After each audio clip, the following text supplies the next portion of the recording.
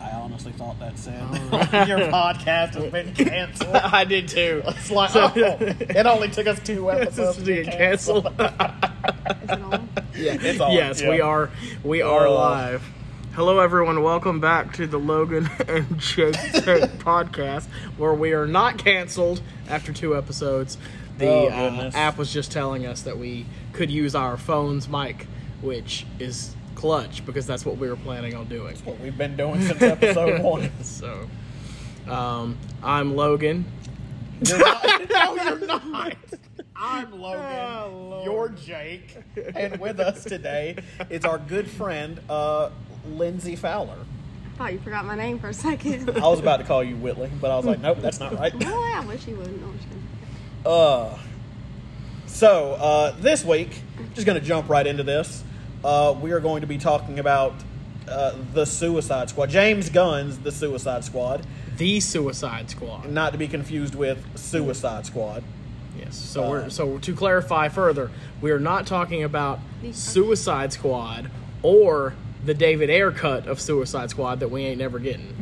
We're talking about James Gunn's The Suicide Squad that just premiered in theaters and on HBO Max this weekend. Indeed. And our friend Lindsay here was actually in the movie, so she's going to give us some behind-the-scenes tidbits and stories and whatnot, and tell us in her own words what it was like being in the movie. So She was our proverbial fly on the wall, Indeed. as it were, on the set. You're Logan. Ridiculous. So, no news day. How about we just jump right into it? Okay, so Lindsay, thank you for joining us. Also, I guess it would be best if you just let's start at the beginning. How did you get interested in being in movies, and then how did you actually start working in movies? I started back in, I want to say 2014, doing just background work while I was in high school. And then it just became fun, so I would just do it all the time whenever I didn't have school, and just met so many people, and I've just kept in contact with them since 2014. And then, over the years, they would become, since they were older than me, they would end up being established in the industry and so as soon as I got out of college in 2019, I kind of just did this, full-time doing, from stand-in and work my way up to stunts and all that. Cool. So, when you first started, was that you saw advertisements for this kind of work online, or did someone tell you about it? On social media somewhere. It was for the screen pilot it was to be Audrey's photo double in the screen pilot, but the pilot that for MTV, but that certain pilot didn't get picked up. Another pilot did for the Scream, and so that was just a one-time thing. Had it gotten picked up, then it would have been more. But and so I just saw something from that, and then just been hearing stuff from other people about different castings, and then I used to see stuff on social media about stuff. Cool. So Logan, what burning questions do you have? Well, first off, we've both seen the movie. Yep. Saw it last night, actually. So I thoroughly enjoyed the movie. I thought it was fun. It didn't take itself too seriously. It was basically, for me, it was the closest that we've gotten to kind of what it's like to read a Suicide Squad comic book. There are some serious moments in it, but at least to me, it's fun, lighthearted. It's getting to see a bunch of supervillains interact with each other instead of heroes. I enjoyed it. I thought the cast was great. I really enjoyed Idris Elba as Bloodsport. Margot Robbie is always great. I love her Harley Quinn. I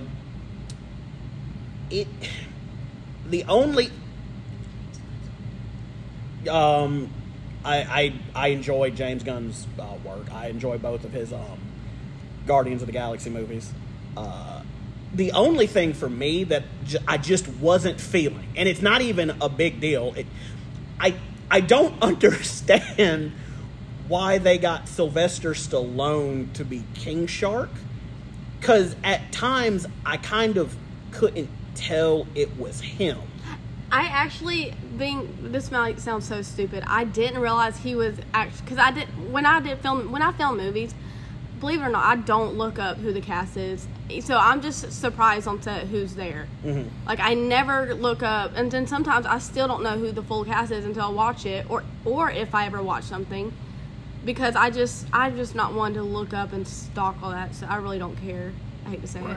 Right. So I just don't know. So I didn't realize until a few weeks ago that I saw he was in it, but I didn't realize he was King Shark, because on set on Pinewood, when we did the King Shark, one of the scenes, I was in the ranger for that scene, and I just saw this man, like, I don't know if he had red hair or blonde hair, I don't know, he had just like this, I remember he had this like really scruffy beard, and like he was in some different parts of the costume. It wasn't like the real costume, it was just for CGI, that he had like CGI stickers all over him, and then had like this, because I got to hold the King Shark head, all it was like this, what are they called, tubes, like the white tube, like, gosh, what are they called? They're almost made out of like these tubes. Like PVC pipe or whatever? Pipes, yeah, pipe. They're like formed into kind of a shark shape, and they were pipes with like, the little stickers or whatever all over it for the editing. So, and he was holding it, so when I heard Sylvester Stallone was actually King Shark, like right before when I saw the movie, I was like, no, he wasn't there. Yeah. Like, no, he was, I mean, he might have been the voice, but then I realized, oh, he was just the voice that, that had somebody else. So, like, that did throw me off. So, like how when someone is cast in a role and you just kind of see that person and it distracts from the actual role? Right. This was the exact opposite. Like, I knew it was Sylvester Stallone, but there were times where I couldn't tell.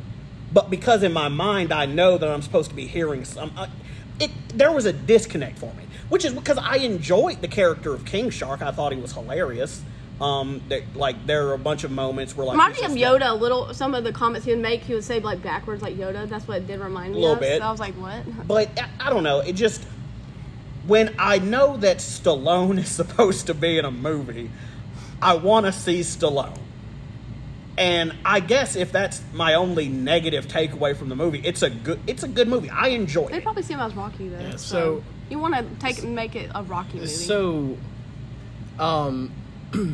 interestingly, to your point about Stallone, I was kind of the opposite on that. I mean, as soon as the first nom nom or whatever, it sounded like Rocky to me, and like so the whole time I was like, I never picked up on that. I was like, well, this must have been a wild couple of days for Sylvester Stallone, like in a recording studio, I would have loved to have sat in the studio and just hear him record those lines. You got a nice check for it, I'm sure, too. But,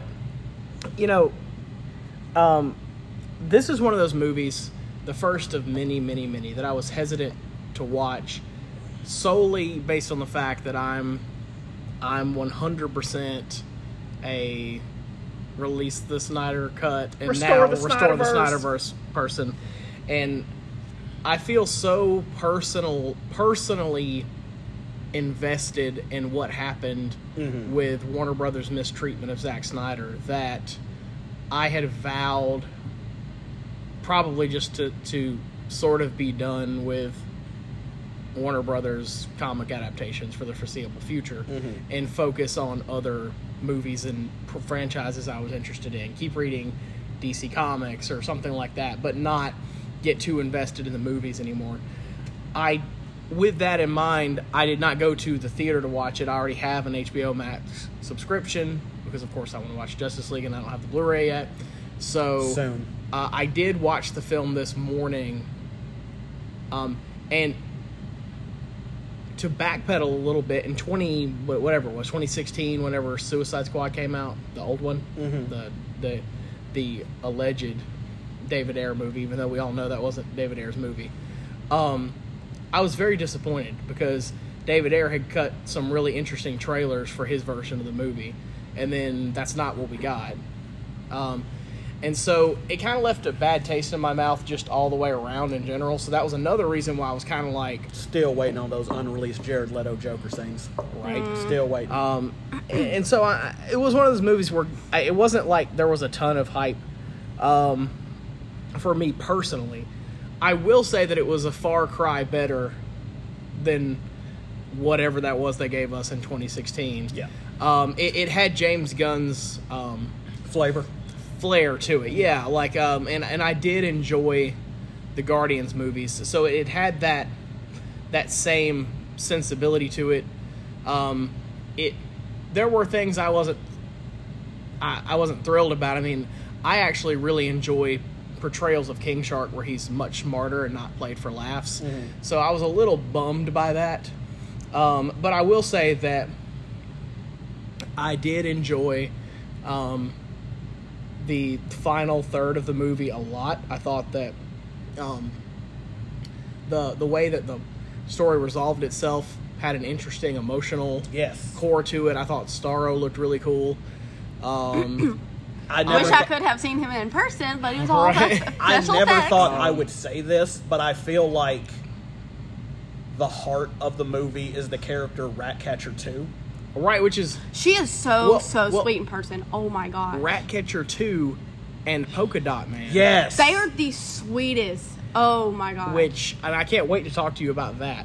But, I it was one of those things where, overall, I found the movie to be entertaining, mm-hmm. which is what the goal of movies is. So, it didn't leave me feeling anywhere near as bummed out as 2016's movie. It's a win in that regard. I had fun watching this movie. Like, because the same way I read comic books and I want different things out of certain comic books, like I'll read some stuff because I know that it's going to be like a serious story. It's going to be like really in-depth. There are some comic books where I'm like, I know that I'm just in for a fun ride. Right. And that is exactly what I got with The Suicide Squad. It couldn't get worse than... I mean, not better. It couldn't get worse than the first, so we already know it was going to be good. And to me, I like the way that the story was told. I like that it opens up and they're on the beaches of Cordo Maltese, and you see Rick Flag with his version of the team, returning Captain Boomerang. I'm like, yeah, Captain Boomerang. Harley, Pete Davidson's character, whose name I forgot. And just... It all goes to hell real quick. Is Bloodshot? It's no Idris Elba was Bloodshot. No, but Pete. I didn't know if I heard you say him. Mm-hmm. But it opens up on the beaches. It all goes to hell, and then it flashes back, and you get like the backstory of stuff. And then it flashes forward to like another side of the island. We're like, okay, so this is going. It felt like reading a comic book. You're like, okay, I'm reading this, and then this story happens, but then you have to go get this other issue of something to figure out what's going on over here. And by the end of it, it has all tied in together. And I was like, that's a really nice way of telling the story. It wasn't like your typical linear, we start here, we go through the motions, by the end of it, we get to the end of the story. It was... This is kind of sort of the middle of the story, and then after we see the middle of the story, we're going to go back to the beginning, then we're going to jump here, jump there. It was just a fun, different take on structural storytelling of a comic book movie, in my opinion. Right. I mean, it for what it was, like I said, it was entertaining, it was amusing, mm-hmm. which is really what, And I will say that there's an element of the chatter online about this movie that I do somewhat agree with. It says that Walter Hamada and the powers that be that are running things behind the scenes at Warner Brothers are very invested. One of the reasons they moved away from Zack Snyder is that they're very invested in making movies that feel like they could be more Marvel-esque, mm-hmm. because they think that that's a smarter business strategy. I don't know if that's the truth or not. I don't know Walter Hamada. I don't know these people. I'm not privy to those board meetings. But I'm not a shareholder. I don't get to sit in. I will say that bringing in James Gunn to make a movie that feels like it could be, like it might have had some, like it had some of the same DNA as it had some of the same DNA, I think, to me as Guardians. There were some Marvel references and things like that. So I do think that this is a movie that fueled that chatter, and I really think that that's going to really work for some people, and that's not going to work for others. So, I think Suicide Squad sort of uniquely, you can get away with, like you said, that tone, that flair. Yes. It works. We will wait and see what happens in some of these other movies, as to if my suspicion is that if when the Flash movie arrives, it's overly funny, and the big twist at the end is they completely do away with everything that happened in the Snyderverse, that's not going to sit well. Right. But this movie does not do that kind of stuff. That was not James Gunn's mission. And James Gunn set out to make a really good movie and tell an interesting story. And by the way, let's not forget, James Gunn took this movie on after he got greatly disrespected when he saw it in by people attempting to cancel him a few years ago. So I was very excited for him when he was initially booted off of Guardians 3 and then took this on instead. And now he's gotten to do Guardians 3 anyway, right? Yes. So it all worked out for him. And I'm excited for Guardians of the Galaxy Volume 3. Good for him. I met him one time very briefly. The 30 seconds I spoke to him, he was very, very friendly individual. Dragon Con. Yeah. Right after the first Guardians came out. So. But, also, after the movie was over, my one takeaway was, I want more John Cena as Peacemaker. I love Peacemaker. He was ridiculous. Well, that's why when they left it after the credits, that little cliffhanger. There is an after credit scene. So a cliffhanger for Peacemaker to introduce to the series. We are getting the Peacemaker HBO Max series. That was why. So I mean, John Cena, I will say this. I was actually impressed with his acting when it got to the darker elements of it. And I don't know how spoilery we want to be. I don't want to say anything overly spoilery, but you guys know what I'm talking about. Okay, if you don't want spoilers, just don't listen to the rest of this. Because I'm probably going to spoil a lot of it. Well, this is true. I like John Cena more in this. I mean, if you've gotten this far, you've already accepted the fact that you're probably going to get spoiled through it, because I'm going to lay it down. If you were just listening solely to hear what we thought about the movie without a lot of spoilers, you could probably dip out now, because once we start talking to Lindsay in depth about scenes but you probably don't want to, so yeah. You're going to have lots of spoilers. You can dip out and then come back after you watch the movie. Yeah, dip out and go watch the movie. Okay, well then come back after you watch the movie. And then listen to the behind the scenes chatter. I have a lot of behind the scenes Of stuff. the two John Cena movies I've seen in the last 30 days, I enjoyed this one. I enjoyed both of them, but I enjoyed him as Peacemaker more than Dominic Toretto's long-lost brother that didn't make any sense that we didn't know about. But whatever. But I do think John Cena is a really good actor, and I can't wait to see what happens with the HBO Max series. At the risk of offending some people, including me. Fast 9. Calm yourself. Oh God. Fast was 9, right? It was Fast 9. Fast 9 was slow your roll. Fast and a little tired. Shut your mouth. Okay. Okay, back to Suicide. It's still better than Fast and Furious Tokyo Drift. Okay, back to the point. Yeah. Better Tokyo Drift. And part 2. Fair. But, okay, so, Lindsay, let's take us on this journey. What was it like filming this movie? How did you get cast in it? What was it like? It was definitely my favorite set, hands down. I've worked on so many sets, and that was hands down my favorite set to this day I've ever. I still we have of all the stunts and people who. And some of the cast, we all this group chat we're in, and to this day we still check up on each other and are just saying how much we miss each other and all that stuff. So literally they're literally my family. I probably will remember that until I'm gray and old and still be telling those stories. But no, how I got on it is there was this one day I was just heard about them needing stunts for the movie Greenland. This was back in, I just graduated college in May 2019, and this was like either June or July, I can't remember which month, that they needed stunts for Greenland and filming in Georgia. And so, I put in like to be stunts, and they picked me, and so I was a similar role as in doing military, and had a military weapons and all that stuff, and basically doing a lot of similar stuff for the stunts in that movie as to this one. So for this movie, I kept those pictures of me to put it like as a kind of like resume kind of thing. So like had I not done Greenland, I don't know if I would have gotten the part for this, anyway, so I found out they were needing some stunts and military people for this movie called El Dorado, and I was like, the hell is El Dorado?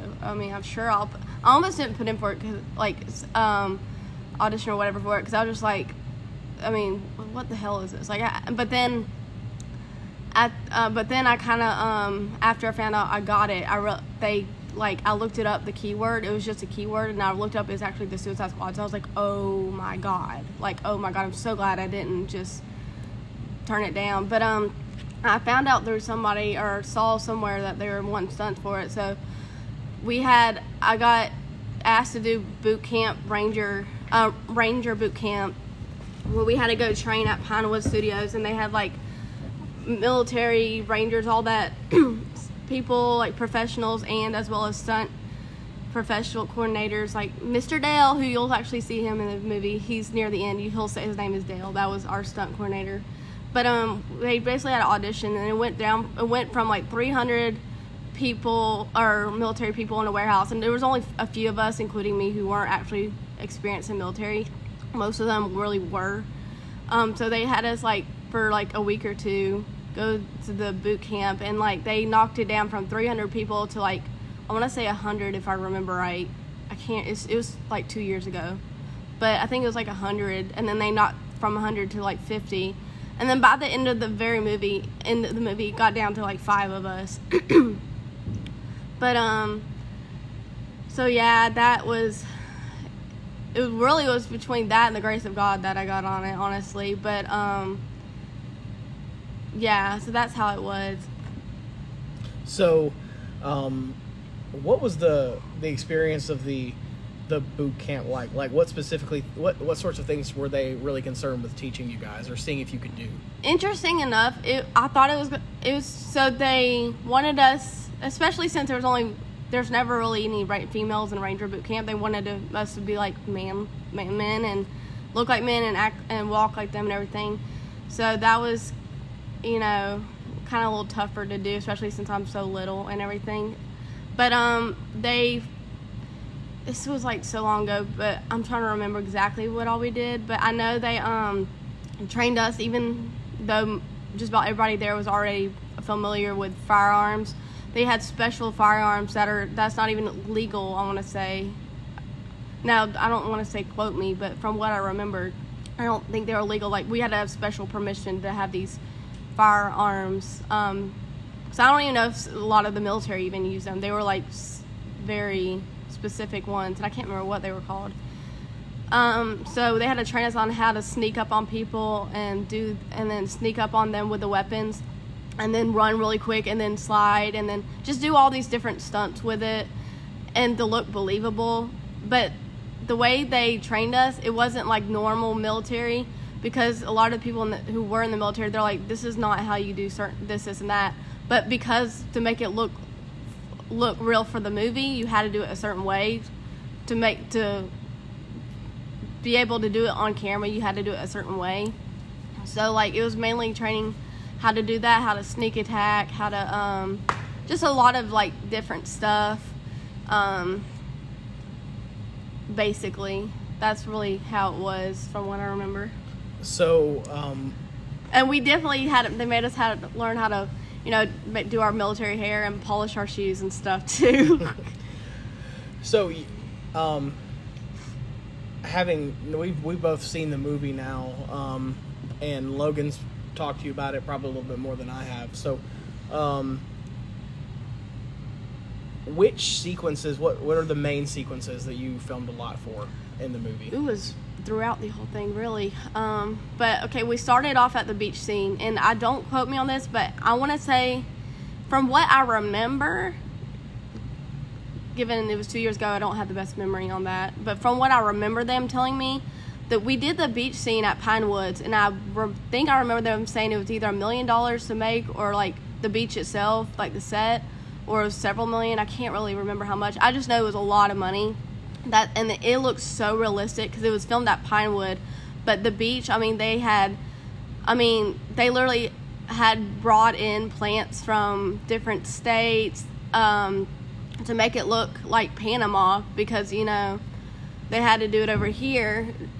And so they had, like, the sand, and it was super deep because we had to, like, dig through the sand. And it was, it wasn't just, like, a thin layer of sand. Like, it was a full-on beach. And they even had a machine to make the waves to look at real. And then, like, behind all that was just a big green screen or blue screen. It was one of them. It was, like, a big green screen behind all of that. And they had actual, like, big man-made rocks to do. So, yeah, that's what we did first. And I remember, kind of forgot your question. Well, yeah, it was basically just like, what were the major sequences you were in? Like, oh yeah, that's so right. like anyone watching it would be like, oh yeah, well, like, okay, I know that scene you're talking about. Okay, so yeah, so this is like the very first scene. So that was the first thing we ever actually worked on. The boot camp training was in August, and then we started filming in like early September, I want to say, if I remember. And that was like the first scenes we worked on was the beach, and we worked on that for weeks and weeks and weeks, and just to do that beginning scene of the beach. And so like Pete Davidson was only there for like 1 or 2 or 3 days.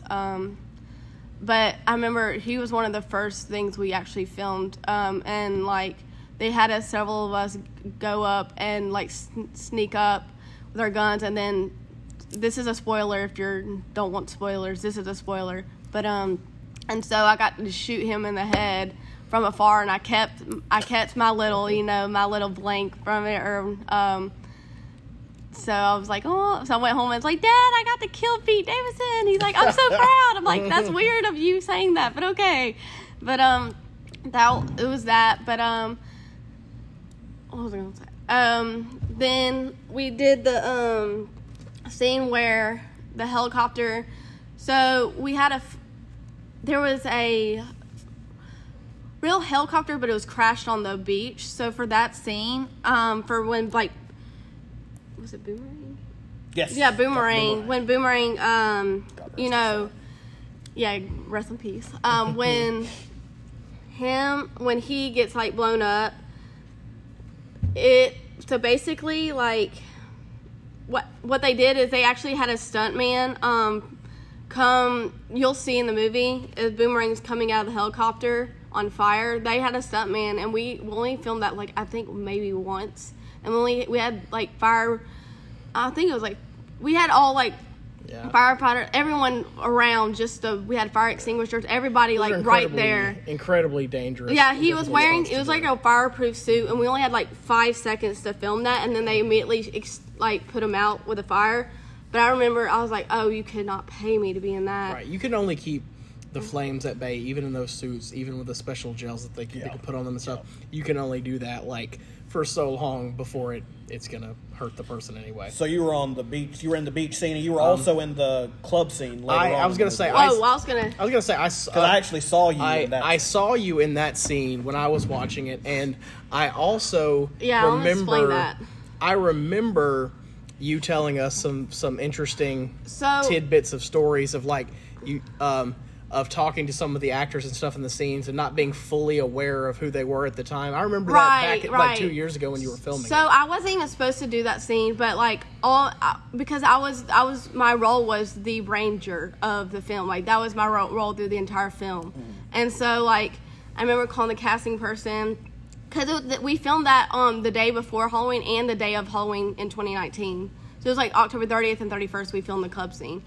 And those were since all the days before that, we were all filming, our military scenes at the beach. So those were all like 2 days off. If you weren't doing the club scene, those were our only 2 days off. And I was like, oh crap, I want to film. Like, that's not fair, because I found out several of my friends who did that scene for the military, because they have to go in and arrest John Cena and all that. I found out they were doing it, and so I called the casting lady. I was like, well, I want to, can you put me on for those 2 days? And she's like, well, I mean, we have enough the soldiers, and it wouldn't really make sense. But I was like, you can't really tell, because I look like a man as a soldier. So I'm like, if they dress me up like a girl, like, you're not going to be able to tell it's the same person. So I was like, I just want to be there, like, just to hang out with my friends, because they were like, they became families, and I just wanted to be on set with them, because it was just so much fun. So I'm like, screw it, just put me in to be a club person. I really don't care. And she's like, okay, well, you can just do that then. But, like, obviously the pay rate was totally different because I was going, So, but I was like, whatever, it'll be fun. So we did that, and sure enough, so when I got there, that was, like, on Halloween. So, how do you say his name? I can't ever say it. The Dark Knight. The guy from Dark Knight. It's oh my god, I can never say David. I can't say his last name. Is it? I don't want to mispronounce it. Dashelmond? Okay, so I can never David, that's Malchin. That's Malchin. Dashelmond. Malchin. Yeah, I'm so sorry if I'm butchering the name, but I generally just, I'm not the best with names. The guy who's been in like all these different DC basically. Yes. Well, I just, the guy that was Polka Dot Man, the guy that was the crazy guy from The Dark Knight. Okay, well, basically, I didn't realize that day, because I had not been filming with him. That was like my first time filming with him for that movie, because we didn't start filming the rest of the movie until later on. So I just didn't really think about it. My favorite movie in the world has always been The Dark Knight. So, like, I've seen that movie like 20 million times. Like, I know that movie. But for some reason, I just did not pick up on that he was in it. I don't know why I didn't. So one of the guys that you'll see me with, actually, in the club scene, we were just talking and dancing. He's like, he plays such and such in that movie, and he, like, described the scene. I was like, no way. How did I not pick up on that? And so when I went up, I was wanting to, because he was, like, standing beside me, David and the rat Ratcatcher 2. Ratcatcher 2. They were all standing beside me the entire day with Idris Elba and all the rest of the cast. And so, like, they were just talking to us, and I wanted so bad to say to him, heads or tail, like, flip a coin, heads or tail, like, just say the line, but I was like, I'm not going to do that, because it with Heath Ledger and all that, I just really I just didn't want to go there. But, no, he is so nice. And then, like, he was teaching me some dance. We were joking around, and he was doing, like, I can't remember what funky dance it was. And they were just, like, joking around with the rat catcher. And they were just the sweetest people. It was so funny. And, like, he was asking me questions and stuff. I can't remember what it was. But I was like, wow, he's really nice. Because I've been on sets with people, and they're just complete a-holes. And, like, I just actually refused to go on some sets because they were so rude that I just refused to go on them. But, like, I was surprised with how nice this cast was. Like, it's like a refresher that they weren't, like, stuck up and everything. So, tell me you told me 2 stories about filming those sequences back a year and a half, 2 years ago. Yeah. You told me one about the James Gunn and John Cena. Okay, yeah. And you told me one about Idris Elba. I thought those were both very funny. What was it, Idris Elba? I think it was the one where he was, like, watching. It was. Oh, yeah. It was like he was I totally watching, forgot about that. He was watching soccer, and he was very invested. You might want to say it, because I don't remember. Yeah, so you told me. I remember about 2 years ago. I don't remember that. I remember it now, but I can't remember. About 2 years ago, Lindsey was telling me one day, we were at rehearsal for something, and Lindsey tells me that she had a couple of, like, conversations, or she was talking to Idris Elba, and at the time didn't fully realize exactly who he was. Because, it is what it is. And believe it or not, I love being in movies, but I don't watch them. I'm not a movie person, and I know, you're going to hate me. Well, screw that, whatever you think. But I'm not I'm ADHD. I can't just sit down long enough to watch a movie unless it's, like, DC. I just can't. Well, you're not alone. So I don't know all these actors unless I hear them in news stories. And what's funny is, like, every time she tells us a story, we're like, yeah, you know. And I'm like, wait, what? So she tells us the story that she's talking to him, and she's not fully sure who he is. Then she figures it out. Mm-hmm. But, like, he's very excited about some soccer game match that he's watching. They're watching it live on his phone. Updating people. Showing people his phone. Oh yeah, I remember on set. It was I can't remember which game it was or what team it was. I just know it was a big to-do soccer game, like all the crew on the set that day. Now that I remember it some now, but that they were all like in between takes. They would pause the takes or whatever just to like get updated on the soccer, and he would have it on live on his phone, like, you know, watching it live on some app or whatever. And updating all the crew, and they were just so invested of this soccer game. And I'm like, oh my god, like I just was like, it was funny though. I totally forgot about that. But he was a nice guy. Oh, absolutely. Oh yeah, and then I'll get to another story about another scene later on with him. But it was so funny. So I know that I know you recall the one with James Gunn and John Cena. Okay, so yeah. That's got to be probably one of the more memorable. That was actually a really, really embarrassing one. So they did like several different takes of the club scene, and then like put different, because they did this take where this one girl was dancing on, or these two girls, or well, one mainly was dancing on John Cena, and then they had me dancing with him in another take, and then another take, and they end up not using either of those takes, because we spent like almost the whole day of just us trying, like, dancing with him, and it was like, so I was like, for sure, you know, that's going to be on there. So I was surprised when I saw that in the movie, like, they didn't use those. But so the takes, so what I'm talking about, they didn't even use the takes for the club scene, but basically what happened was, I was dancing with John Cena and this other guy, and I had a beer bottle in my hand, and so we were just in the middle of dancing, and the camera was right behind me, focusing on me and John Cena and Rick Flag. And so we were dancing, and I normally, naturally, when I dance, you know, I have my hand in the air, just like dancing, whatever, and I just wasn't thinking. So I had the beer bottle in my hand and just dancing it in the air, and James Gunn stops it, says cut, and I look back, and he's like, who is that holding the beer bottle, you know, holding it up? And I was like, that's me. And he said, well, you just blocked our shot, we have to do all this. But he was really like it was like a joking. It wasn't like, don't get me wrong, he's not a jerk, James Gunn isn't. He was just more so like, he was serious but also joking in the same time, just like to make fun. So he's not actually mean. But so I was like, oh my god, I'm so sorry. And John Cena thought it would be a great opportunity to screw with me and just like pull a little prank. He goes, you know, way to mess up the shot, blah, blah, blah. John Cena was like, and he was just like, give me a hard time, and, you know, just saying it was like all my fault, whatever. And I'm sitting here like almost in tears, like pale in the face, like, I'm so sorry, thinking I'm about to get like fired or escorted off set. I don't know what was about to happen. I was like, I just apologized, and I was like, I'm so sorry. And then he sees that I was just like freaking out, like I genuinely felt so bad. And John Cena was like, oh no, I'm just kidding, I'm glad you covered the beer bottle covered my face, because, you know, I'd rather the beer bottle be seen than me, and so that way nobody's TVs will break or whatever. And I was like, oh my god, I can't believe this just happened. I'd have been a nervous wreck if that happened to me. Yeah, I about had a heart attack. So because I was just, and then like I didn't know how to process all that what just happened. So like, whew, that was a day. Yeah. So, what were I'm thinking how to word this question.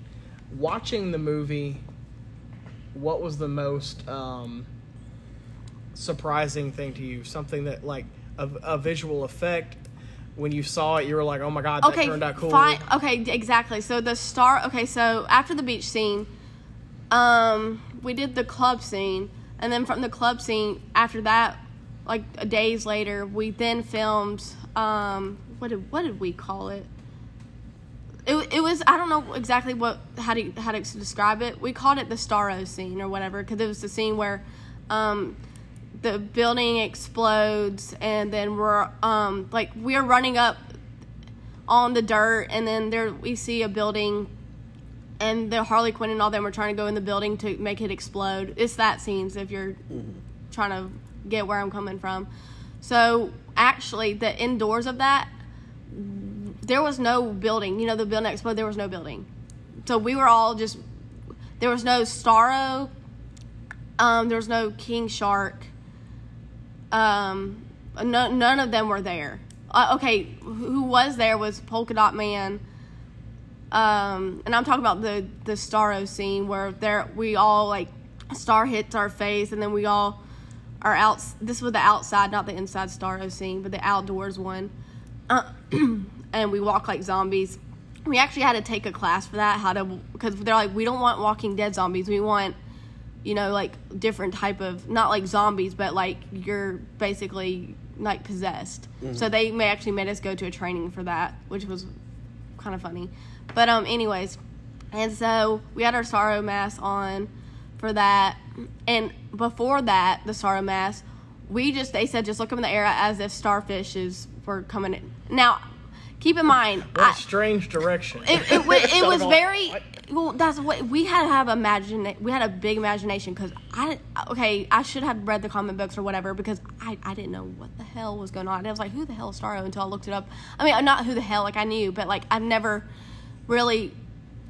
really understand it until I finally was smart enough to look into it afterwards. You didn't have enough of an understanding to be able to picture it the way. Exactly. I couldn't explain it. He explained it perfectly, what he just said, basically. So when he's like James Gunn and all them were like, just, you know, act like there's starfish are in the air and about to attack your face, and then there's a big star. He didn't say word for word. I'm just basically what he was saying. And there's this big starfish, and then, you know, on top of that, you know, all the, you know, while he was saying that, Harley Quinn and Idris Elba, Polka Dot Man, and the Ratcatcher 2, they were all actually there. But King Shark, I never saw him. Actually, they just CGI'd him in that, and they CGI'd Starro in that. At any point during this, so that got confusing, where you're watching someone in a polka dot costume, and you're watching Harley Quinn running around, and you have a director yelling at you to imagine starfish are falling and attacking your face. At any point were you like, my life is very interesting? Oh, no. Well, before all that, because that's why I never finished with, like, the beach scene when, what was her name? The one who, it was off the, wait, let me see. Mongal? I don't know. Mongal. I can never pronounce it right. Mongal, like, throw back to the beach scene. She had to jump off, and I was shooting at her at the rocks, and she had to jump off that rock and, you know, pull the helicopter down. Well, we just had a rope hanging, and she just went, or they had something, or just not even a rope. She went to fake jump off. She didn't actually literally jump off. She just jumped and then landed back on the rock. So then when they cut it just right to make it look like she was, you know, and the stunts and all that. But this helicopter was all CGI. The only thing real about the helicopter was the one that was actually on the ground, and they made the helicopter noise. We're like big fans. We're like a big fan to make it sound like that. And actually, one of the bombs that went off, there was many of them that we had to run through, but there was this one big one, and I can't remember which part of the film it was. But at the beach, it actually, you know how I don't smoke, but I've seen people smoke, and you know, smoke O's or whatever. It did the biggest O in the air up top, and I was like, oh my god, now that's freaking cool. But so there's that. But back to the Starro story. Yeah, it's very, I mean, pretty much when you're filming, like, you're always thinking, I mean, it gets to the point where you realize it's not normal, and you come to terms that, like, it's just something, it's normal to be not normal, I guess, in the mindset. And so whenever we were, I remember whenever we were filming that, and we all had the starfishes on our face. Now, we actually did have a mask on. It was like a foam mask. So that was real. Just when it was flying in the air, that wasn't real. And attacking the face, that wasn't real. But when we did have it on the face, we had a circle. This was the part where we were all circled around Polka Dot Man, the Ratcatcher 2, Harley Quinn, and Idris Elba. They were all inside our circle, and we were like going in on them. When they said cut, because Idris Elba's like, that is, y'all just scared the living hell out of me. Like, this was like the creepiest thing I've ever done. Like, it literally like scared. Like, he was like, I felt like demons were like someone coming after. Like, he's like, we really scared the crap out of him. And I was like, well, ooh, good for me then. Job well done. Yeah, no, we did it right then. But I feel like if I was in that situation where I was being told to look up into the sky, I was just looking around like, what the hell am I looking at? As countless alien starfish are falling upon me, and I look over and I see Harley Quinn and Bloodsport and Polka Dot Man and where King Shark is supposed to be, I would think to myself, I've made it. Oh, yeah. This is the greatest moment of my life. No, it's more so I like thought that as soon as I got on set for the beach scene, I've already had gotten that in my head. Well, as soon as I got the email that I got it and did Ranger Boot Camp, I've already then said I made it, but like, that just made it better. But, no, what was so cool is David, who played, Polka Dot Man, he was so sweet. So, when we filmed that scene with the Starro and, like, the outdoors where we're shooting up at the, like King Shark or all of them, and looking up at them, and the buildings exploding and water's coming out. Mm-hmm. So it was. Keep in mind, it was freezing cold. I think it did rain some that day, and not only that, it was freezing cold, like in the 30s. And we're covered in wet mud, and because they had to pat us down with mud to make it look real. And was that all at Pinewood also? This was all at Pinewood, and it was absolutely freezing. And so I was shivering, and I don't really have good blood flow in my body, so my hands were like turning purple just because of my condition. And so David looked over and he saw I was just shivering. He went over and got his jacket and was like, let me wear it for the rest of the set to warm up. And I was like, thinking in my head, you were like the sweetest person I've ever met in my entire life, because who would even think like it was that cold outside? He could have used his jacket, but like no, like to think like to give it to me, I was just like, that was just so, like nice. Yeah. I just had even more respect for him after that. And I'm trying to think what else about that. I don't know if I can legally say this. Let's avoid that. Never mind. Let's save that for off the podcast. Okay, I'll tell y'all later. It was about stunts and what happened. But okay, yeah. So did you enjoy watching that sequence then when you saw it? Well, I felt like I was when watching the whole movie, I felt like I was literally reliving that day. Like it felt like I was just literally reliving it all again, and I was like, finally I get to relive some of the best moments of my life, and it's like to watch it and relive it, and like it felt so good. Mm-hmm. Could you I know there's a lot of different camera angles and a lot of different things going on. Yeah. Could you identify yourself in that final sequence anywhere in the crowd? What final sequence? Which like one? with the Starro scene, do you know where you were at? Yeah. Oh no. Crowd? So okay, there's one where this lady, one of my friends, they zoomed in on her face, and we were all laying on the ground. It was just her face, and then they zoom out. I was literally behind her, and like it. And I remember for that they had the film clapper was like the size of. It took up like it would say like half of Camelot stage. The film. Okay. Because it was that big, because the camera was so high up, so high up, and zooming down in, and so they go action, and they did that to like her face, whatever. And I thought, I was like, oh my god, that's so close. But no, I was directly. You probably saw I thought they were gonna zoom out more, because how they zoomed out more, my face was literally right there, so it got my arm. But like, so I was like, oh crap. But but I mean. Yeah, I will say those masks were just a pain. Even though they look cool and they felt cool, they were a pain in the butt to wear, because you were like blind, because they did have tiny eye hole, but it was just like. Could you breathe in them like that? Well, yeah, because you could be, but it was more so especially, I mean, it wasn't coming in your mouth either. But it was more so you couldn't see a thing. So we were during takes, we were tripping over each other's guns and just literally everything. Like, we were just tripping over everything. And, like, I was like, oh, my gosh, this is just... I mean, I loved wearing it. Don't get me wrong, I do miss wearing it. But it was just a pain in the butt sometimes. And you said earlier, before we recorded, you said that was one of the props that some people tried to swipe, but they got caught. So you thought better of it. You put yours back. Yeah, let's just, I was like, I do want to keep this, but I also don't want to go to jail or get in trouble or anything like that. And so I'm not going to steal it. You played it smart. You played it smart. But there were a few, and then I don't want to say who all, but I have a feeling I know who. Let's avoid names. No, I don't know names. I just have a certain, like, a gist of who may have done it, but I'd have taken one. I'd have risked it. I'd have risked it all. It's like I always said, like, if I worked... I got a picture of me wearing it, though, and I'm going to post it, though. Nice. I always said if I had worked on Game of Thrones, I would have taken so many things. I'd have walked away with a long claw and maybe a couple of other swords, some crowns. If I was ever fortunate enough to be on a set, my whole...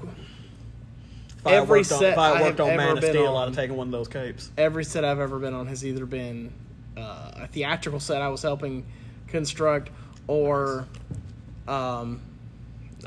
or the set of a... I wish we had an official website so we could post that. Set of a film that I wrote and nobody has ever seen or heard of. So we're getting there. So it would be, if I was ever on set, I would be very tempted.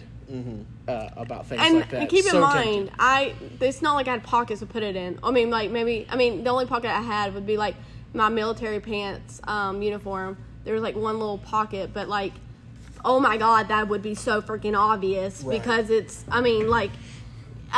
there's, and keep, like, you, just with what I was given, it was just almost impossible to do that. Plus, we didn't have our phones, like, if you even thought about taking your phone into set, just the thought, you were fired. That conversation, like, they literally took up our phones every single day. Is that a mini starfish hanging out of your pocket?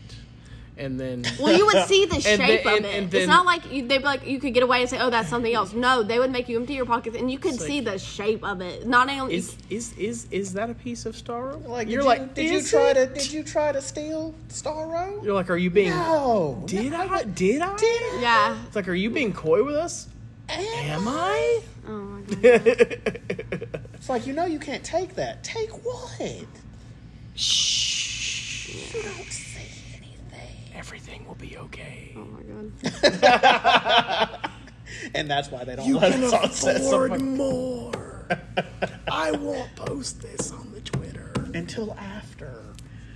I'll go ahead and take the picture, but then, like, you know how you can schedule it? I'll do it. No, because then I wouldn't have been able to do the scene with my lines had I done that. I would have been kicked off. So tell us about that, where you had lines. The palace scene? Okay, so James Gunn, we got an email from the casting people saying, they wanted out of like the 20 military people, James Gunn was going to handpick 5 to do 5 of us to do a palace scene to go arrest Harley Quinn. And so I was thinking in my head in the email, there's no way in hell I'd be the last person he picks because I'm a female. Like, not trying to be sexist, but when a ranger's normally like a man, like, and so I was thinking, well, there goes my chance, just because technically it just if you want to be technical, I just didn't think I had a chance for that reason. But then also I'm the tiniest one. I'm one of the only ones out of the 20 who doesn't have military experience. Even though I did go through the boot camp training, prior experience before all that. And so I was like, there's literally no way. And I got a call saying, oh, yeah, you did get picked. And I was like, okay, pinch me now. So when we got to the set, that was like 2 or 3 days we did the palace scene where we have to, she kills the man after she sleeps with him. And now I will say, when we ran in so I was one of them I was on the very, very, very far right with the gun pointing at her, and I had the bun. So if y'all ever want to go back and look, that was me. So I was confused why all the glasses, like there's a bunch of glass on the floor because I didn't really ask, and they didn't really, or if they did tell us, I wasn't listening.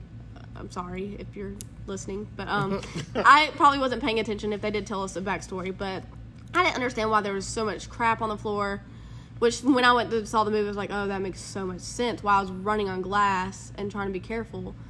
But we had to burst through the doors, and James Gunn's like, do you know Spanish? And we were like, yeah. And he's like, okay, well, what would you naturally say in this situation?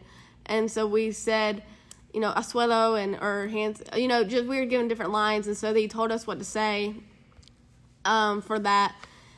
And so we did.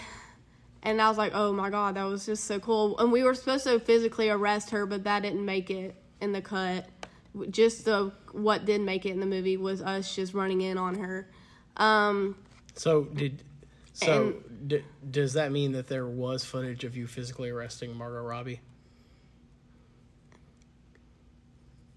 But dang, that's awesome. But what was cool is that on break, so she had the gun she killed the guy with. They were having it laying down, and one of the crew members was just like looking at it, and I was like, "Ooh, let me see." And this was before I realized it was like her gun, because I think this was before she was using it. Like this was like might have been in the beginning of the day, so I'd never seen her with it. Mm-hmm. So I just thought it was just a normal gun or just one of the props that was just chilling there, and so I was like, ooh, let me see it. So I got to, just, hold it, mess around, just look at it. Not, mess around, play with it, but just, look at it and whatever, and then realize it was her gun later on. I was like, oh, my God, that's so cool. But, yeah, that was I will say that was such a gorgeous set. And, that was fun. And, yeah, I'm trying to think what else there was about that. That was pretty much it, I think. Well, I mean, it certainly sounds like. I do have one more story. So when we were off of, so in between, so we were there given for several months, and we had to get creative because we didn't have our phones, and yes, we had each other to talk to, but when you're talking to each other, when you're there for 16 or 14, 16, 18 hour a day, every day, you kind of start running out of things to talk to with people, and when you're offset and you've already asked them all your questions about them, their whole life story. So, and there's not much else to do besides talk. So one of the guys was being smart enough, and he brought a little TV and his Xbox and his video games, and he brought it to set. And I was like, why didn't I think of this? What an idiot! I guess it just. No one had just thought of doing that. And I guess we just maybe not thought of it because, thought maybe that we couldn't, so why try? Maybe that's why we didn't ever think about it, because it was no one ever does it. So he did. So I remember I had made all of the soldiers stand in a line. I was like, okay, who's next wants to play? And we were playing, I don't know if it's Call of Duty or what. It was just, or Injustice. It was those two games, which I was like, how ironic. Or I don't remember what else they played, but I remember those two games. Mm-hmm. And so I made them all form a line, and we were all on lunch break, just taking turns playing the video games. I ended up breaking one of the controllers because I dropped it by accident and had to pay him back. But I paid him back. Sorry, John. But yeah, that was a good time. And then then on offset when we were on lunch break, we'd also do Zumba, and then we also had a dance battle.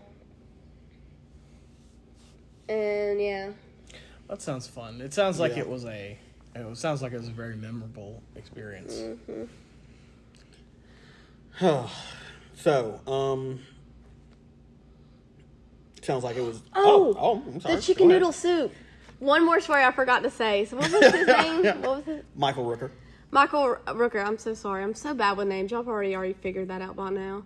But in his running scene at the ocean, this way back track to the beach scene, you'll see him running in the water trying to dodge bullets, so I was one of those shooting at him for the scene, and he's trying to dodge bullets running through the water. Well, okay, so before they said action, this was so funny. So what happened was, he was it was freezing outside, like I said. We had already been there for a long, long, long time. It was way early. It was probably 1 or 2 or 3 a.m. Like at this point, we were all tired and wanting to go home. And they were said to him, he's like, I just want to go home, get my chicken noodle soup. And so they're like, if you finish and do this last run, you can go home and do get your chicken noodle soup. So right before they said action, he starts running, and they said, do it for the chicken noodle soup. They yelled at the microphone, and then they said, action. And so he starts running, and we were all thinking in our head, do it for the chicken. Do it for the chicken. Do it for the chicken noodle soup. Honestly, depending on where it's coming from, chicken noodle soup is delicious, and I mean, I can't judge anybody involved in that. I mean, it's a hearty meal, especially on a cold, wintry night. A succulent meal? No. But no, let me just say again, I want to thank you, Lindsey, for coming on and doing the podcast with us. It meant a lot. Thank you. It was great getting to hear some behind-the-scenes, like, stories that you probably wouldn't hear any other way. And it sounds like you had a really fun experience doing this. Oh, yeah, it was fun. Would you like to plug any of your social media or anything like that? I'm Lindsey Fowler. My Instagram is Lindsey_Kayla3711. So that's LINDZ_Kayla3711. And that's mainly, but yeah, that's my social media. All right. Keeping it simple. I like that. So yes, if you're listening to this, go give her a follow. She's a very talented person. We've worked with her for many years. I thought you said maybe a year. No, I don't remember. I think I don't even remember. I met my earliest memories go back to 2009. For me, it was whenever we did Meet Me in St. Louis. So what was that, like 2013? 13? Man, 14. Yeah, man, I'm old. But yeah, no. You're doing a great job. It's been almost 10 years. It has been. Don't remind me. But no, you did a great job in the movie. We're very proud of you. I'm sure your folks and all of your other friends are very proud of you. I'm proud of y'all too for doing the podcast. Thank you. It took us a while to finally get it up and running, but hey, we did it. Better late than never. I made it. You start playing that song at the end of this. We can't play copywritten music. Okay, well, never mind. We won't get paid for it. it. But no, in all seriousness, you did a great job. We're very proud of you. Anytime you want to come back on and talk about anything you're doing, feel free. So yeah, Jake, anything else you would like to add? I guess if maybe we should plug our stuff here. Yes, shameless plugs. Thank you for listening. If you haven't listened to episode 0 or episode 1, go back and check those out. If you have listened, go back and listen to them again. Share, like, subscribe, comment. Our podcast is now available on a wide variety of platforms. That I will list a cornucopia of podcasts. Indeed, old platforms. Logan, if you would like to tell the people how they may reach us. All right, it's that time of the episode once again. So, feel free to join the Facebook group, the Logan and Jake Take. Just type that into Facebook. It'll take you right to us. If you would like to email the show, feel free to do so at lnjpod@gmail.com. Once again, if you've got any hate mail, feel free to send that to lnjdon'tgiveanf@gmail.com. It'll be up and running at some point, I promise. You can download and listen to the app on the Anchor app, as well as Spotify, Radio Public, Google Podcasts, Breaker, and Pocket Cast. And we are working on Apple. Yeah, we're working on that. That's not our fault. We're trying. It normally takes a couple of weeks once you submit your podcast. But once we're on Apple, man, I will be the first to let you all know. You can like us on Twitter at LNJPod, Instagram at the Logan and Jake Take, and as I said, the official Facebook group is called the Logan and Jake Take official Facebook group. And that is all of the plugs that I have today. Jake, do you have anything else to add? Only that monetary donations and blessings are also accepted. Yes, if you would like our cash apps, please reach out to us at LNJPod or Lindsey Fowler, I don't know cash app. We don't have an official cash app yet. I do. I just don't remember it. And if we, depending on how much you donate to the cause, we'll let you come on and, talk about whatever you want to talk about. Talk about your cause. You can buy your way onto podcasting glory. And We will sell out. Yes, we will. Also, Lindsay, if you happen to speak to any of your friends, please tell them that we thought they did a great job. Indeed. And if you, I'll probably put this. Yeah, I'll tell them. If you happen to speak to James Gunn, Gunn, the Polka John Dot Man, Cena, just let them know. Big Match John, as they call him in the WWE. Just let them know that we're people they might want to get to know. Exactly. Yeah, or they need to get to If there's a podcast, they might want to come on. Absolutely. I would lose my mind if we got James Gunn, and it would take about an hour and a half to calm down so that we could actually get to work. Mainly because I'd be like, the second that James Gunn mentioned this to anyone in the world, we would instantly have a few 100,000 new fans. I would cry. I'd be like, oh God, I did it. Hey, look, I made it. We own. Oh, we don't own the rights to that either. But thank you for joining us. We hope you enjoyed it. We will be back next week, I believe. What we'll be talking about, I have no idea. I have some ideas, and as soon as Logan and I have reached a consensus, we will be sure to start teasing that. But in the meantime, please like, comment, subscribe, share, plug away, because that is how, as we grow our presence across social media. Stop it. Sorry, we had some technical difficulties there, but basically we were just reiterating to like, share, subscribe. We'll let you guys know what we're doing next week. Indeed. Thank you all. Tell your friends, tell your family, tell your family's Tell friends. your fish, your mama, your cousin, your auntie. Everybody. This I'm gonna put this out there. It's gonna. Your favorite bartender. Sure. I'm putting this out into the universe, and I'm going to manifest my destiny. This is going to be the biggest podcast of all time. The biggest podcast of all time. And we cannot do that without you all. Absolutely. All right. See you guys next week.